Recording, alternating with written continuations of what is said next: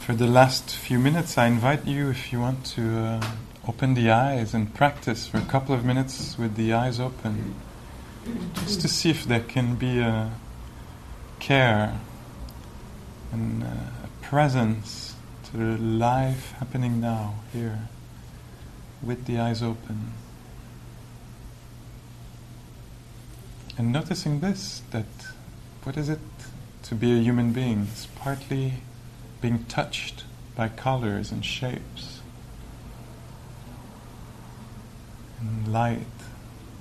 It's quite an amazing thing that is happening if you have access to it. And maybe your whole system is like, no, I want to keep my eyes closed. I invite you to be courageous. And open the eyes and see if you can be there. Noticing that there's aliveness, beingness happening with eyes open. And that's a really good practice to integrate mindfulness in daily life. And so what I'm talking about, the words I want to use now, is like some kind of integrity. So I know I'm here, I know there's aliveness happening here, and so much of the time I forget that, and I get obsessed with how it should be, where I should be now, at the end of the other station in the subway, or when the water is boiling, now, as it's starting to heat, Like I can easily think it's over there. And so there's a kind of integrity we can develop of being here now, here. Not later when the bell rings or when this or... I think many of us have a habit to abandon ourselves for the next moment. It's over there. And so there's this practice of integrity. No, I'm going to actually stay here. Be awake here. Know that there's aliveness here happening. So changing the value systems, instead of valuing the next moment, later, next year, when this is done. No compromise. I'm staying here.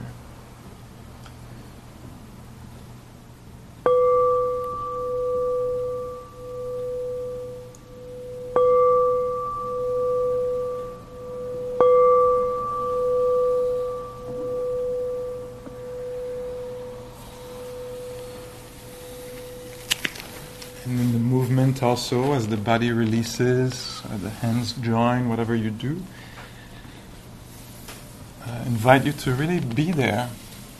Sometimes even just this activity of, I might abandon myself, think that it's when it's going to be done, when I'll have done that, and I just abandon life for a belief that, this is where it's at, when this gesture is done. No, I can be there while I do it, with integrity.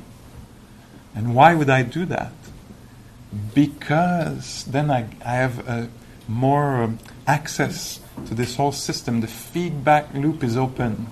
So if I'm talking about it with somebody, I'm going to be able to see how I'm receiving this, how it's lending in this being. It's going to be easier to make decision. Oh no, that's not going to work for me, because I'm going to be resonating instead of being, somewhere I don't even know where.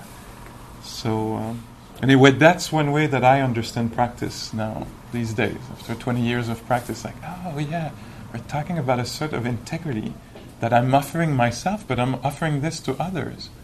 I'm not some kind of like abandoned being, like that's been dismissed and gone, I'm there, so I can feel, can respond from a place of resonance.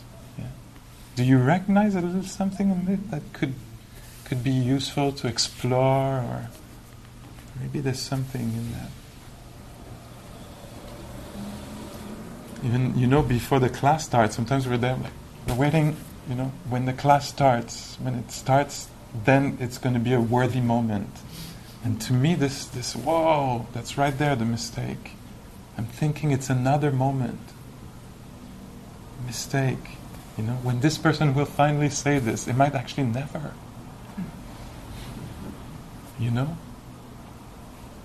Can I not abandon myself? you know? Because I'm the one abandoning myself. It's not some, you know.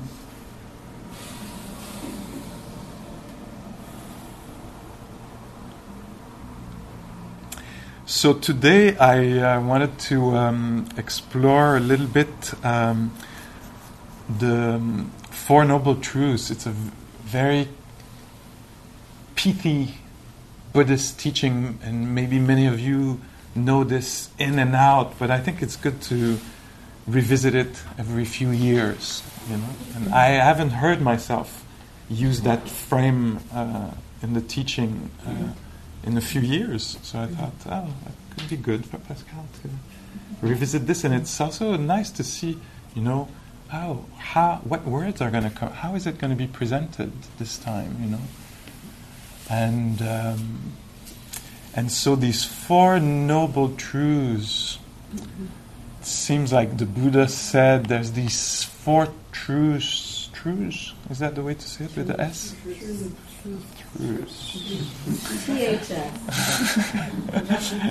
Yeah. So anyway, there's these four. And there's probably many truths, many more than four, you know. Like one truth maybe is if you leave food outside without washing your plate at something will get rotten, you know. That might be a truth, you know, but it didn't make it to the four truths. Why? Because I think the Buddha might have thought these four truths, these particular four, are really worth noticing. If you're interested in suffering, misery, confusion, maybe stress, and the end of it, the end of confusion, maybe these four really could use care, attention, exploration, investigation, noticing. And so the first one is the truth of the fact that when we're... And all these, they're from a point of view of the human being, the human experience. So I don't think they're truths that talk about the nature of reality. I think my understanding of the Buddha's teaching was that he was really interested in our location.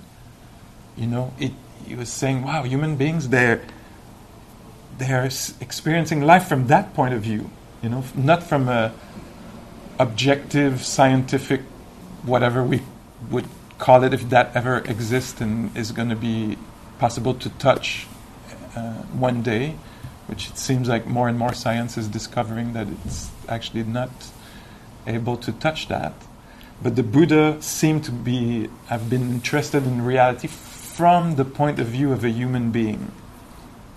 To me, that gets really interesting. It's like, oh yeah, I'm I'm stuck there. That's my point of view too. I want to know about it, you know. And so this first truth is the truth that for human beings are often separated from what they want. Let me present it like this. And these truths, we could think of them as fields of exploration, you know. Is that true? Let me check this out. So as I'm talking now, the invitation is for you to actually have integrity, to be located where you are, and so you can experience. How do these words resonate when you hear them? Do you recognize something in that human beings are often separated from what they want? It's a common human experience. You know, you want calm, your mind is agitated. You want ease in the body, but the neck is a little like this, or the lower back is a little like that. You want youth, and it's escaping by the second.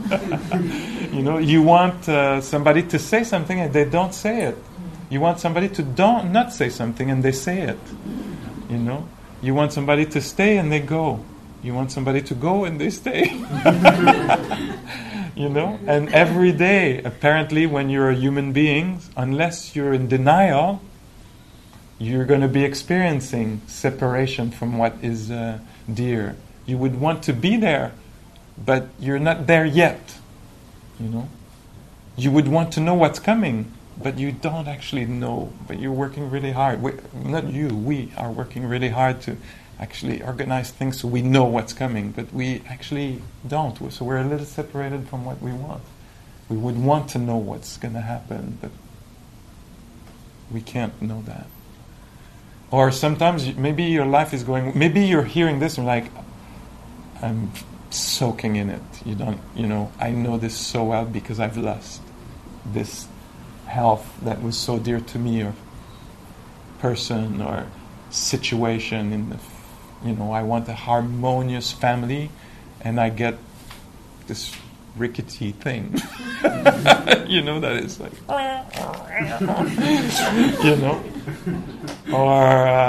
or sometimes maybe your life is going well, and maybe you don't recognize this so much.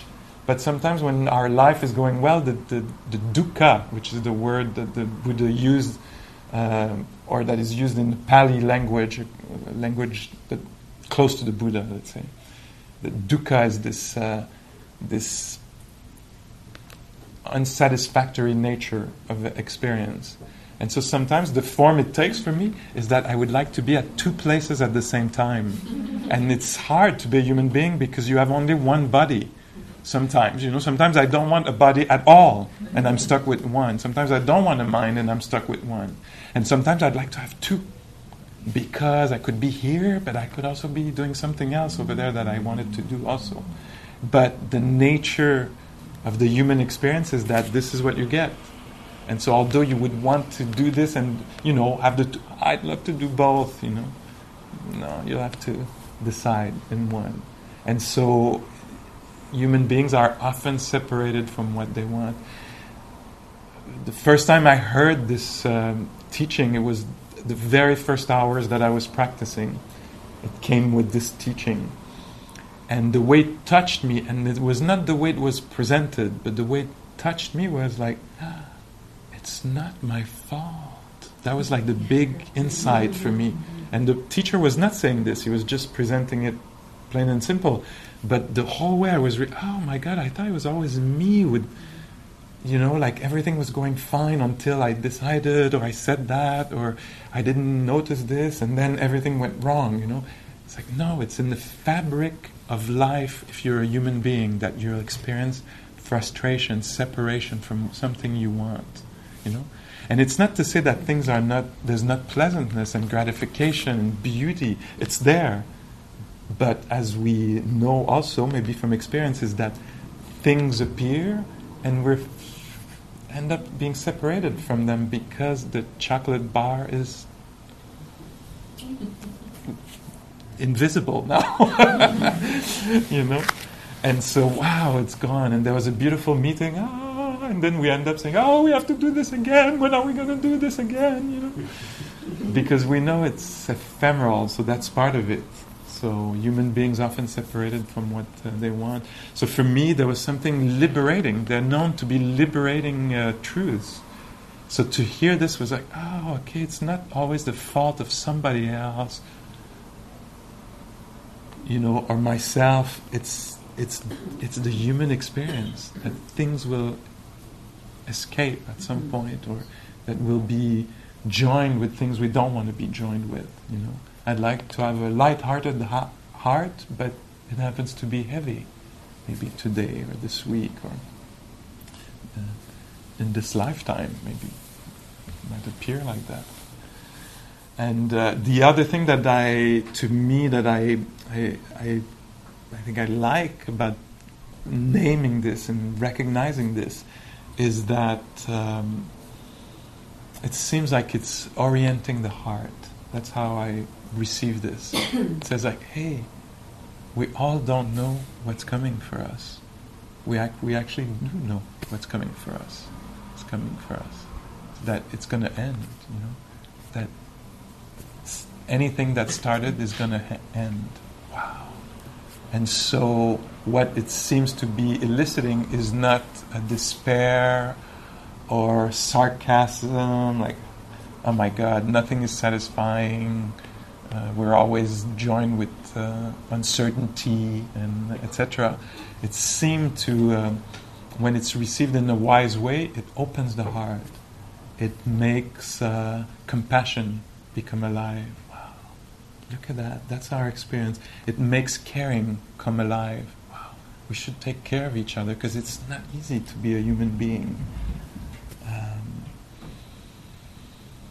It makes also joy somehow for me more accessible, because when things actually work for a little while, when we are joined with what is dear to us and what has been desired, wanted, when it does happen, there's a way that we can actually totally appreciate it and feel it deeply, because wow, right now it's good, and it happens in life that we meet what is dear and what is, either profound or beautiful or nourishing. Yeah.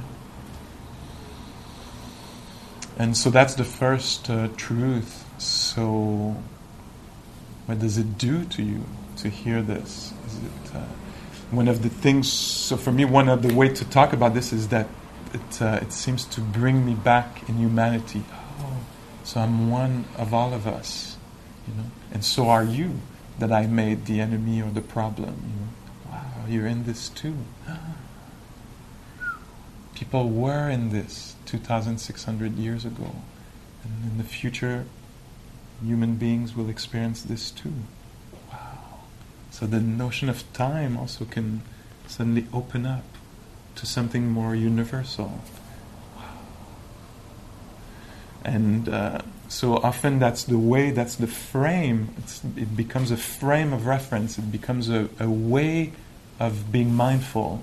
So when I talk to my family members or friends or with students, it seems like it's a lot of what I hear in the stories. Somebody will say, "Oh, I wanted to hear this from this person, but I'm not hearing it." Or I didn't want to hear that from that person, and I heard it, and that's my problem. Or I wanted this to happen, and it didn't happen. Or I didn't want this to happen, and it did happen. And every time I'm like, wow, human beings, often separated from what they want. The stories are so particular. Exactly that story. It's very unique little story of how it unfolded, but still a universal truth that is being revealed there. And so when it happens for me or for others, and that's what compassion is to be able to hold it. Wow, this is what's happening for you. You're having a real human experience. Wow, incredible. What a deal. That we would, you're going to be a human being, and voila, you're going to be often separated from what you want.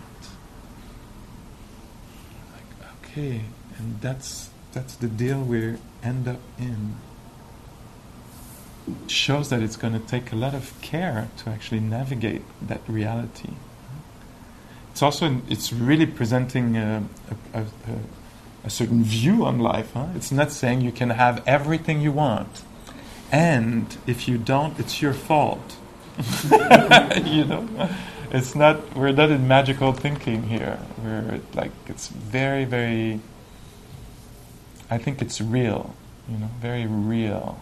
Not pessimistic, not optimistic, but very, very noble shit. Let's tell it like it is. This is what's happening when you're a human being. The second truth, worth noticing apparently, is that there's a mental event happening in our minds or hearts that happens a lot, and that is the main cause of our suffering, is what we call clinging. And so it's this way the mind freaks out, or I don't know what, grasp or gets hooked in some ways around something, like a way things should be. Do you recognize this? It should be like this. And so the truth of the cause of suffering. So maybe we could present it like this today. One of the big cause of our suffering that the Buddha said, I'm going to talk about 4 things, not 5. I'm going to boil it down. listen. Listen up. I'm going to put just 4 things in there. Very powerful things. You could spend your whole life exploring this. How to be when you're separated from what you want. How to hold that for yourself, for others. And the mental event of clinging, grasping. It takes the form of owning, appropriating something that is not ours. I would have liked to be somebody else. I would like to be somewhere else, to feel something else. So I cling, I grasp onto something. Most of the time, I'm not sure. It could be anything else than an idea, actually. That it should be like this, And when the jaw goes like this, and it's what we do also when we reject something. It's funny that when we reject something, you would think like the gesture, like it's actually not even touching the thing. But actually what happens when we reject something is that we cling to it. We somebody says something, the words, they've never landed anywhere actually. They were just vibration, momentary vibration. It was never seen or touched. It just did that, but clinging. You said that in 1978. You said that. Actually, it's not what you said, it was the tone. I'm going to cling to even something more subtle. What you said was nice, but the tone at the end of the sentence. I seized it. And I've been chewing on it. And so that event, the Buddha said, this one I would be really interested in. Not judgmental about. This is the practice of mindfulness. Just being really interested when the mind, why is the bus not here now? It's incredible. It can, and how you can do this and stay stuck like this, or most of the time I think it's just like we're like little monkeys, jumping from one clinging to another, like clinging. So I watch myself even in my apartment. Yesterday morning I wasn't done there for a number of days. So yesterday morning I open I turn on the light in the bathroom, and then I hear this tick in my bathtub. And my mind goes like, I don't want that reality. Because I have to take care of it. I have to call somebody, and because I tried and it's not working, and I tried denial also. I tried a bunch of different techniques, and it keeps doing the clink. So while for the 30 seconds I'm in the bathroom, I'm clinging to this. Why is life? I'm not wise in that moment. I'm not like, hey, being separated from what you want. I'm like, I don't want that reality because I cling. I want another reality where there's not this sound, aggravating sound. I want another. So I'm clinging to that reality. When I leave the bathroom, I'm not continuing with this. I'll just cling to something else. I'll drop that with the sound disappearing. Then I'll cling to. They didn't call me back. They said they would call me back today. They didn't call. So I, cling to that for a few seconds until I cling to chocolate. It's too early. It's not even 11 o'clock. You can have chocolate yet. For some reason, so I cling to that until I eat the chocolate. And then I'll look for another clinging thing, And if I don't cling, I'll get a little anxious. My God, I have no life. Give me something to cling to, And then I can cling to my future when I'll be alone. Nobody will love me. And and I can go like this if I'm not careful. If I'm careful, then that same activity can actually bring joy. It's like, oh, cute! Look at this mind just clung to the clicking of the bath tub, and it just found another thing to get hooked on. Another thing to fixate on, to grab. And so the Buddha seemed to have invited us to actually see clinging when it happens.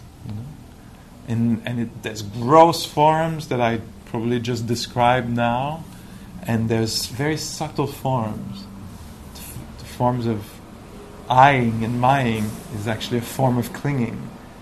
So if I make things my intelligence, notice that I'm intelligent, and then suddenly it disappears, because in my case it disappears very often. I mean, for many reasons. The whatever amount of intelligence is there, is very shaky.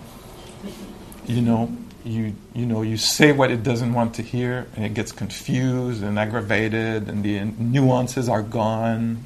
So that aspect of intelligence is not, give it a little jet lag, change the time, tell it's 5 o'clock when it thinks it's 9, and its intelligence is gone, And so what I claim as my or I define myself as I was talking to somebody a few days ago, and they were saying, they were asking how the teaching was going, and I was saying, like, really well. I love teaching, and it seems like it works well. And I said, but I'm putting this in English now, but they were saying, oh no, it's raining. I don't want it to rain. Oh, another opportunity for clinging. It was so beautiful earlier today. But anyway, they were saying, but yeah, you did great. You made yourself some kind of notion like this, and I was saying no. It's not like that, There's so many things at play, and I was saying, like, for example, when I teach in Europe, I have a French-Canadian accent. It seems like people find this delightful. So it's actually, but it's not me. It's cultural, So it's not. I could claim it like, oh, I'm so charming, but it's not like this. And what is the other thing that is at play? Maybe the green-blue eyes have something to do with the fact that I get invitation here and there. Maybe it's not the whole story, but maybe it is. Maybe the fact that I'm a man plays out, Maybe I happen to be white-skinned.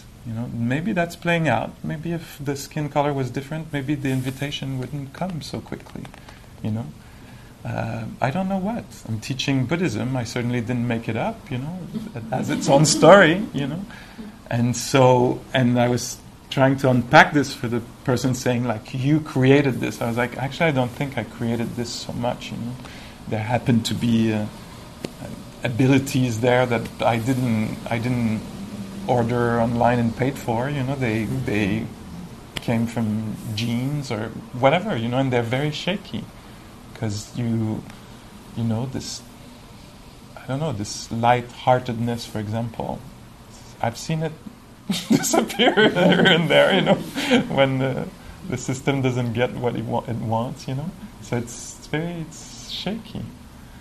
And so any kind of appropriation, is a kind of clinging that the Buddha talked about, So be careful to not appropriate what is not yours, because any aspect of your life is actually, it's fluctuating, but it's certainly going to go away sometimes, and that will bring fear, If it's mine, what will happen to it? And it should stay mine. And I was actually having a conversation with a really a friend who's dealing with, she's basically dealing with what could be imminent death, difficult disease, and we were talking about how we actually appropriate life, like this is mine, it should not be taken from me, and the problem that comes with that, if I actually have the arrogance in a way, or the confusion, the delusion to actually take as mine something that is not mine. Life belongs to life, and if I make it mine, so this person, this friend is actually very courageous in the middle of her disease to actually question this, to say, hold on, maybe I'm suffering because I made a little bit of a mistake here. I clung to an idea that is wrong, like a wrong view. Buddha said clinging is painful. Clinging to a wrong view, a wrong understanding of reality, this really is painful, So she's questioning, like I am. Wow, what is this thing about appropriating life? Like it's my life. Is it really mine? It seems like everything's going to prove me that it was not mine, that it was happening, and it was maybe a chance that it was happening, or a precious thing, but not mine. So that's deep things. This is deep things to consider. Types of clinging. We cling. It means we buy into an idea that is actually wrong. So why do we fear death? Why are we so aggravated about it? It might be showing that we have a wrong understanding about stuff, because it seemed to be absolutely natural also. And so we see why the Buddha would have said, okay, I'm going to give 4 truths to grapple with or investigate, and this is one of them: clinging to things as mine, or clinging to ideas that are not true, that it should go my way. Many things have proven to us that it's not the way life is built. It shouldn't go my way. And we might have this deeply in our psyche, like this clinging to this childish idea. I'm saying this without judgment, really, but that makes me do inner tantrum. Maybe like socially I don't do tantrums because I know it wouldn't work so well, but inside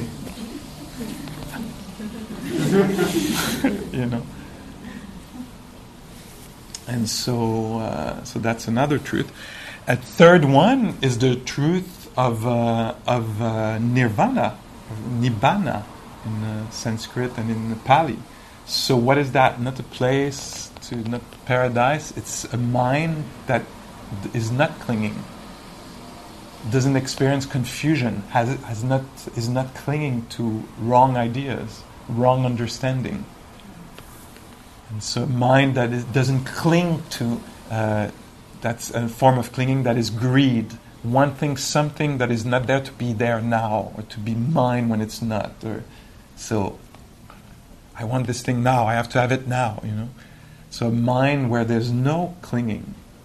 The Buddha said this is really worth noticing when it's happening, maybe momentary nirvana, when there's the absence of clinging, or something that has been developed through this practice, a capacity for the mind to not cling, to be cool, we could say, with things, to be able to stay in balance with the unpleasantness, stay balanced with the pleasantness, instead of like, oh my God, it's so good, I need to keep it. It's like, wow, beautiful, this came together, let me appreciate it and go. I can see as I crossed again, when I come across the park. So last week, a few weeks ago, I had more of a shock to discover the new version of the park. And today I could see this clinging. It was like, oh, but it's, what is the word? A little barren, a little kind of like, and it was like, I like that other version of the park with more trees and more volume up there, and the kind of like being contained. Like, I don't like this post-nuclear version of the park, And so the mind, and so the absence of clinging. The Buddha said, it's important to talk about this because it's possible to live without a mind that clings. It's actually totally possible. And so that makes for a complete, although it's the same reality, still the Buddha awakened, had a problem with his foot, with his back, but with a mind that doesn't cling, that doesn't do the inner tantrum, like, I want another back, foot, reality, like a mind that has acceptance, that is able to meet reality with balance, without falling into despair, into reactivity, into confusion, why me? But, a mind that is wise, that knows the nature of reality. Of course, the back will be, in bad shape because of this, I don't know what, this situation, whatever, And so there's this truth of a mind that doesn't cling, that is actually possible, and that's why we're here. And the fourth truth is the truth of the path. So the Buddha said there's a path, like that is worthy of being noticed or being aware of, that truth, you know. Let's make it 4. It's going to be helpful for people. So it's a complete system in there. Huh? So he says, so the fourth noble truth, potentially liberating truth, is to actually be aware that there is a path. It's not haphazard, it's not for the rich and not for the poor, or for the... It's not like this. There is actually a path.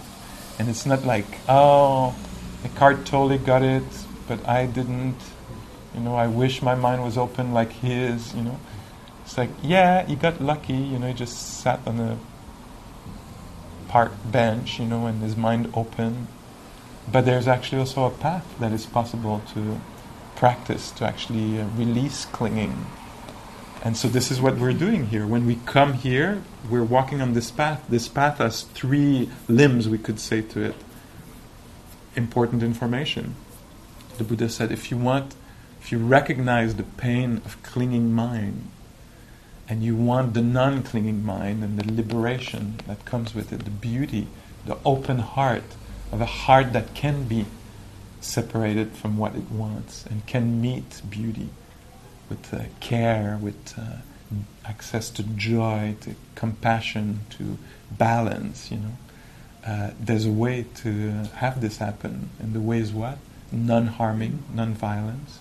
So not being very careful at not harming oneself and others with language and sexual energy and intoxicants and actions and the way we live, lifestyle, you know, the work we do, or the way we consumption, the way we, you know, the way we use our means, the things we have, our money. And so he said, non-harming. The path is made of non-harming. It's made of mental or heart development. This is what we're doing here. And it's made of wise understanding about the nature of reality. So when we come here, if it's well done, we're totally on that path, because we're not harming each other here. We're not like trying to acquire stuff and get over people and develop hate in each other. We're actually trying to develop beautiful qualities that will liberate.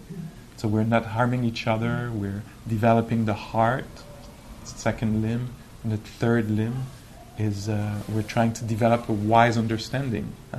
We're talking about, for example, the first noble truth that can be a liberating understanding of the world. Oh, that's part of nature, that things end, that things are not controllable. You know, that I can't control the whole situation. You know? So I hope this is helpful and clarifying, not confusing. So it's a lot of stuff, but one could decide to just focus on one aspect and investigate this. The clinging thing, I'm really interested in that. What is this thing? Can I experience it? So for me, the way I use it is really as a frame of reference in practice. It means that's the lens I put on when I'm practicing in life. When instead of going for what I want, I'm noticing, the mind is clinging here. And so what happens in times is a change of value. Instead of valuing having what I want, I start to value the way I hold situations. So I might not get what I want, but the value is not so much that I get it. The value is, how am I holding this situation? Because it seems like these Four Noble Truths are pointing to that it's not so much the situation itself, it's the way it's held, you know. So to make it bigger, for example, if we think about the planet, the environment, the climate change that is producing distress on the earth, I could be aggravated by that. But I can recognize First Noble Truth, I'm separated from what I want. I would want a healthy planet, and it's actually not clear that this is happening. You know, It's actually, you may be clear that it's not happening. And so I recognize this. Oh, human beings are often separated from what they want. Pascal, this is your experience with others.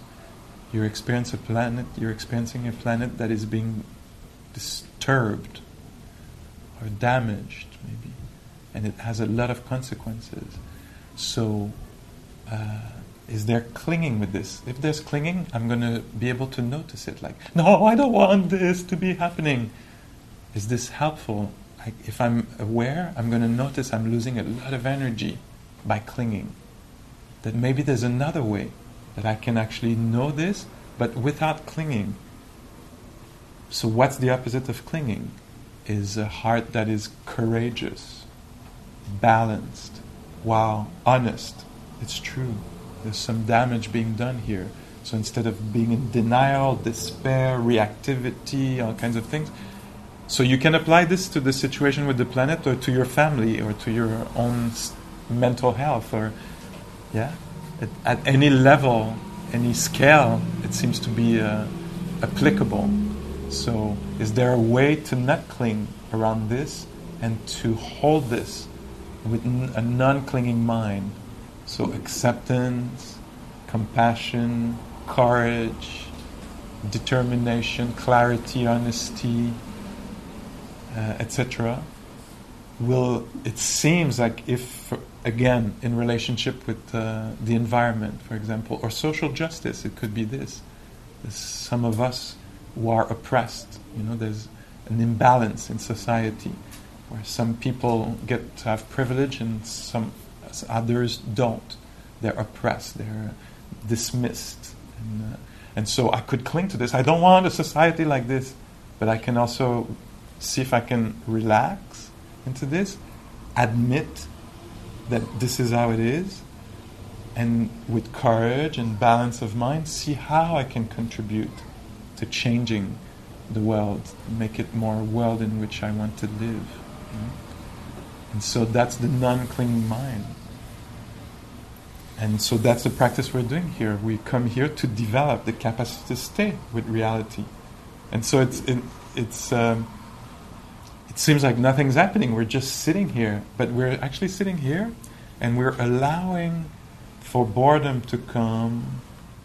We're allowing for all these things to come and go.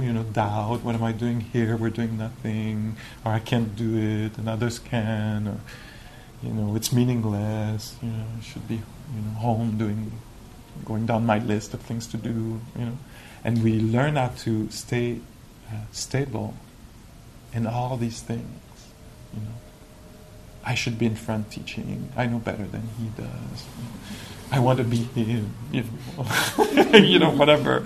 And allow all these movements to come and go and stay stable. Stay clear, stay open. So we're developing all these beautiful qualities of mind that we'll be able to bring after in our relationships, family, society. And so a non-clinging heart or mind that can actually respond to reality, which is, First Noble Truth, challenging. Human beings are often separated from what they want. Any questions or comments around this? So I think it's also, human beings also love and get attached, right? And so when it's big picture stuff, like when it's your house that got destroyed in a hurricane, or your family member that got shot in Las Vegas. Yeah. And it's also, I think, human and normal to cling and to do all those things, and there must be some value in that also. Like, I can't imagine that we would want human beings to just skip over that and say, oh, it's okay, my house is gone and my breath is dead. Yeah. So that's a whole... You know what I mean? that's a beautiful area of investigation. You have to check it out for yourself, Mm-hmm. But, so what I'm suggesting is not... What is the term you use? Like, skip over that? Or So that is not the practice that I'm suggesting. The practice that I'm suggesting is not skipping, it's not bypassing. It's actually being really awake in the heart of it. So that's why there's courage in there. That's why there's compassion. It's not skipping over at all. This is some other practice. I don't know what it is, and I'm actually not really interested in that. What I'm interested in is what I understand that is taught here in this tradition is to actually be in the middle of, intimacy with. So which could be in the middle of clinging and in the middle of for sure there will be. Yeah. So I'm not suggesting that we shouldn't cling. The practice is not that we shouldn't cling. The practice is to be aware of the nature of clinging. Is it helpful or not? And is it a way, and to clarify for oneself, that maybe it's natural that we've been conditioned to be like this, but maybe that there's something else, there's another response that is possible that would actually be beneficial, and that's the way it's presented. It's beneficial for self and others. So what I'm suggesting here is that there's ways to actually be that are more beneficial for myself and others than despair. But it's not to bypass despair. If I'm despair, my practice is to be aware, like, wow, despair feels like this. Yeah? And learning in practice and seeing, that's what we call insight, is to see that I can cling to something being different. So I can come here and say, I want the old park. I want, so it's just a little example, but I can cling. And if I become aware, I'm like, wow, clinging is actually not economical. Because why did this happen here? And if I actually become more, pacify my mind a little bit, I invite a little bit of acceptance. Pascal, can it be okay that this happened to the park? And that I can find acceptance in the heart and care. And so suddenly I noticed that maybe I don't need the park to be the old park. That I can be with this one, and there can be an experience of ease, of space, or a word we use often is freedom, with a park that is like this. And that actually can be very resonating. Like, wow, look at that, this is life. It was a beautiful park, and now it's half beautiful. As I experience it, this is from my point of view. I guess what I'm thinking of is that the bigger things in life than the park. Yeah. The big scheme, that's a pretty small thing. That takes time. Oh my God, that's and a life of practice. And that time has value. Yeah. But like if you talk about Las Vegas, so and Las Vegas, I imagine being there, and I mean, this is going to be just imagination, but I imagine being in panic and despair and freak out. How beneficial would that be for my own safety and the safety of people around it? I would probably actually run over people and might be the cause of suffering for others. And if in another way, like many people were there probably, they can actually feel the fear, but they have access to actually a certain kind of clarity. Let's get down, and they can actually assist somebody who's been hurt and carry somebody instead of like all the limbs going in all directions, freaking out, which can happen, But if there's access to this, it seemed to me like it's beneficial. So there's no judgment in it. So if somebody's freaking out, of course they're freaking out. Everything would make you freak out.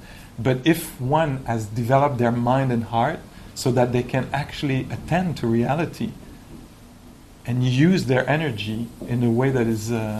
so instead of, for example, we could be here and develop hatred, but we could also develop care.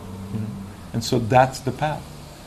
And so it's for you to see what is the best way. And it's not just a decision making, it's a deep, hard, lifetime practice to actually clarify this. So I'm absolutely not suggesting that we should all be enlightened in 2 seconds. It's a little bit harder than that. And yeah. Well, what about mourning? Mourning, yeah. Yes, but that's really mourning.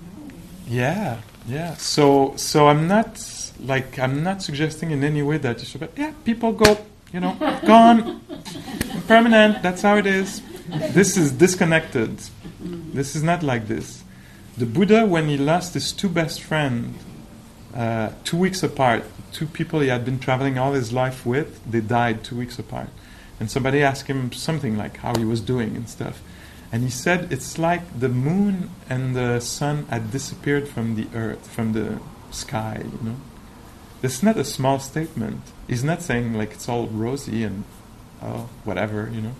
He's not saying this is like, imagine if there was no more moon and sun, you know. And he was saying, this is how I feel.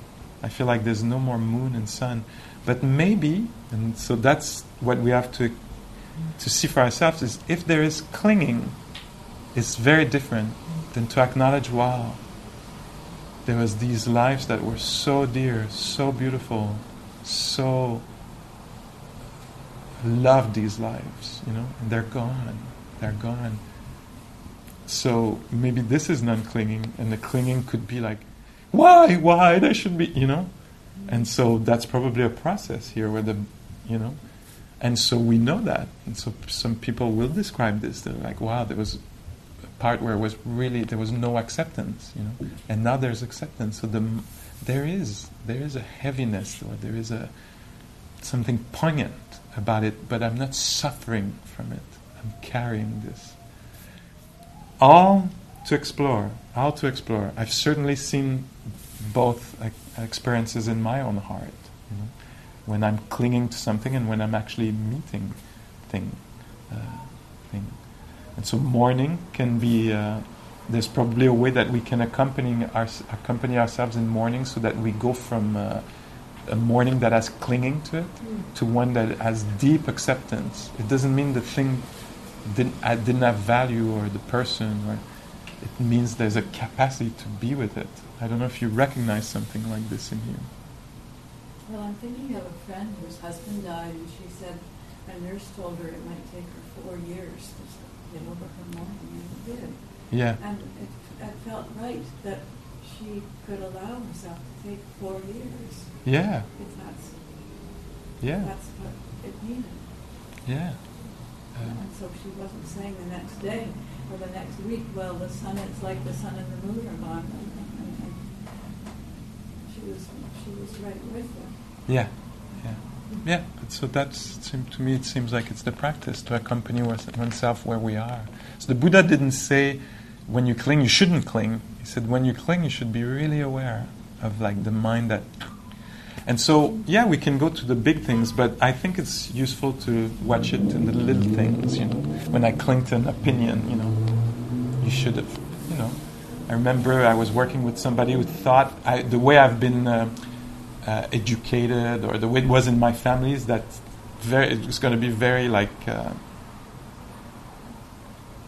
little thing, you know. In my family, when the bathroom was not used, the door was open. So we always knew the bathroom was not used because the door was open. And I was working with somebody who, for her, the bathroom door always had to be closed. This was like horrible if the bathroom door was open. So you had two views. It was really interesting for us to work together in clinging. You know, I clung to the door being open. So I made sure it was open when I was finished with the bathroom. And she clung to the fact that it should be closed, you know. And we were enough people, two of us, to create hell around one small clinging, you know. And you can have the same situation, and you replace clinging with non-clinging and understanding. And then what arises? Generosity, benevolence. I'm going to close the door. She likes it closed. It makes her feel safe. She recognized the world. You know, she's not confused. It's not insulting. You know, so I'm going to and she might say, "Oh, I'm going to leave it a little open for Pascal, so he knows. You know, he's going to feel safe that he's not, you know, interrupting somebody. You know, you know. So it's very small, but it actually, I think, there's a lot of these things happening in the world. You know, and so it's good to recognize the clinging mind. Yeah, we're going. It's the seasons. Life is changing. So, shall we just sit for a few minutes and just experience life directly and see what's going to be there here.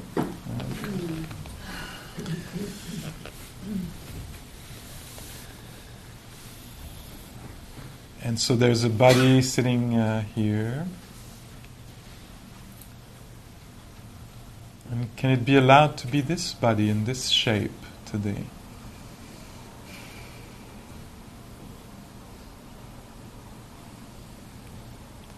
And there's a mind also that is in this shape. It has this texture, feel to it. It might be spacious or rigid or activated or quiet.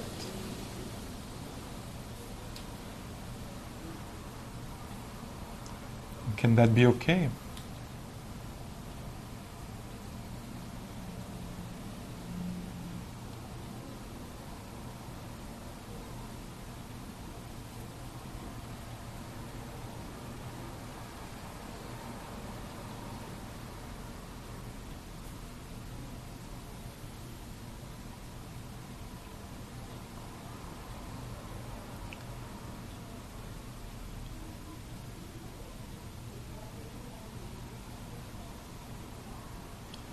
And notice if you think the mind is clinging or non-clinging right now.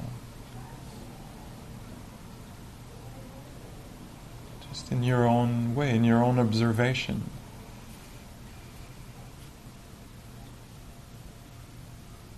I have one teacher, she would say, if you think about something 3 times in 1 hour or something like this, you're probably clinging. It might be worth watching how you're holding this particular theme or aspect of your reality.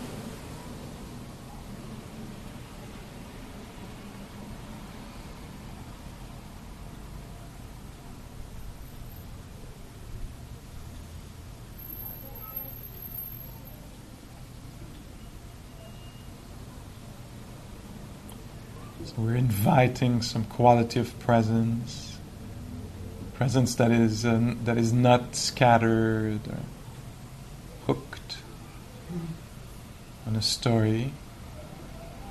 We're inviting presence that has quietness to it and care, friendliness maybe. Sometimes it's possible, sometimes it's not.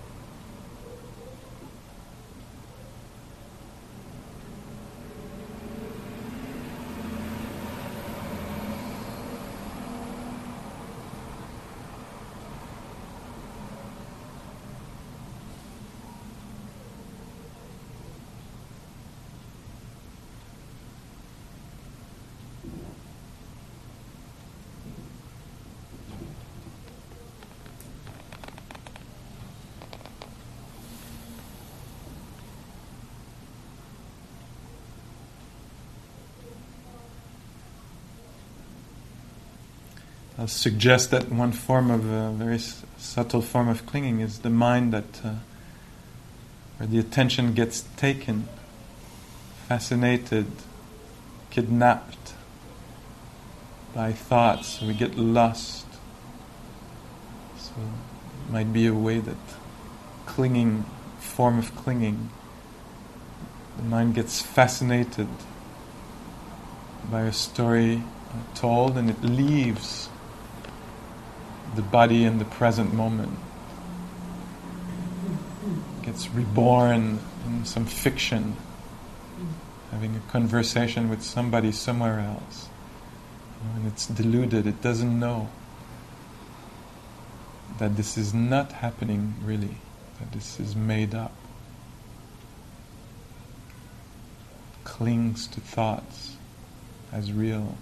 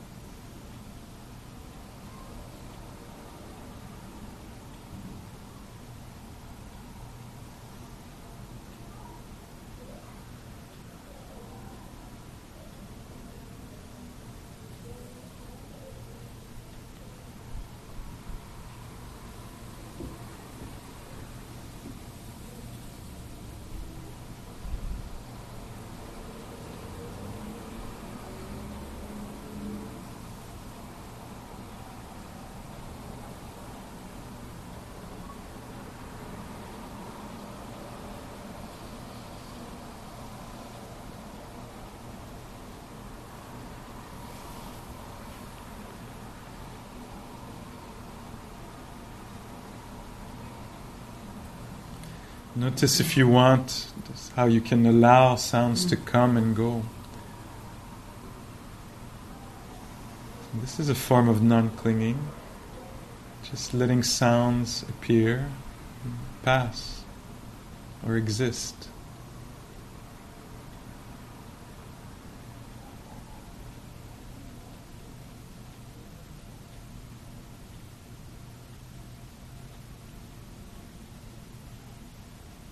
Sounds might be neutral, but they might be pleasant to hear or unpleasant to hear, but the mind doesn't cling. It allows them to be known, be felt.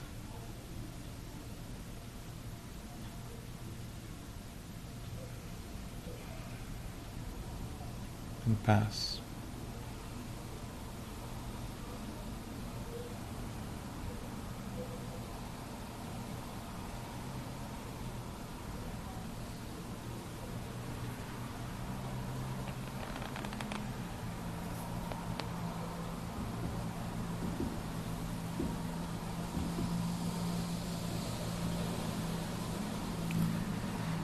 We find a deep ease that is not related to having what we want. That is unconditional.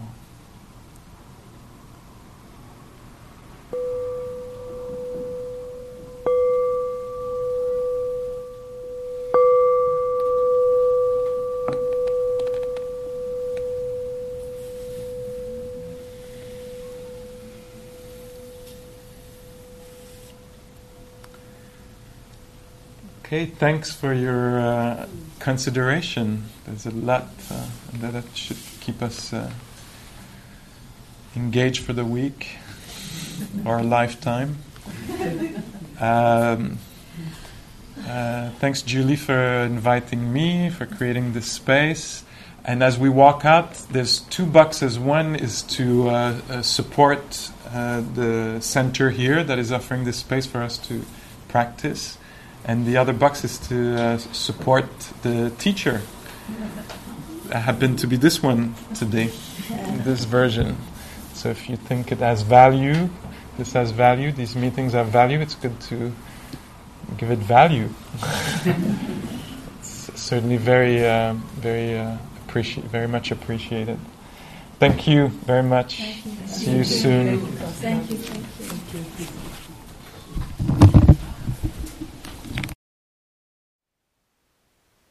Thank you for listening.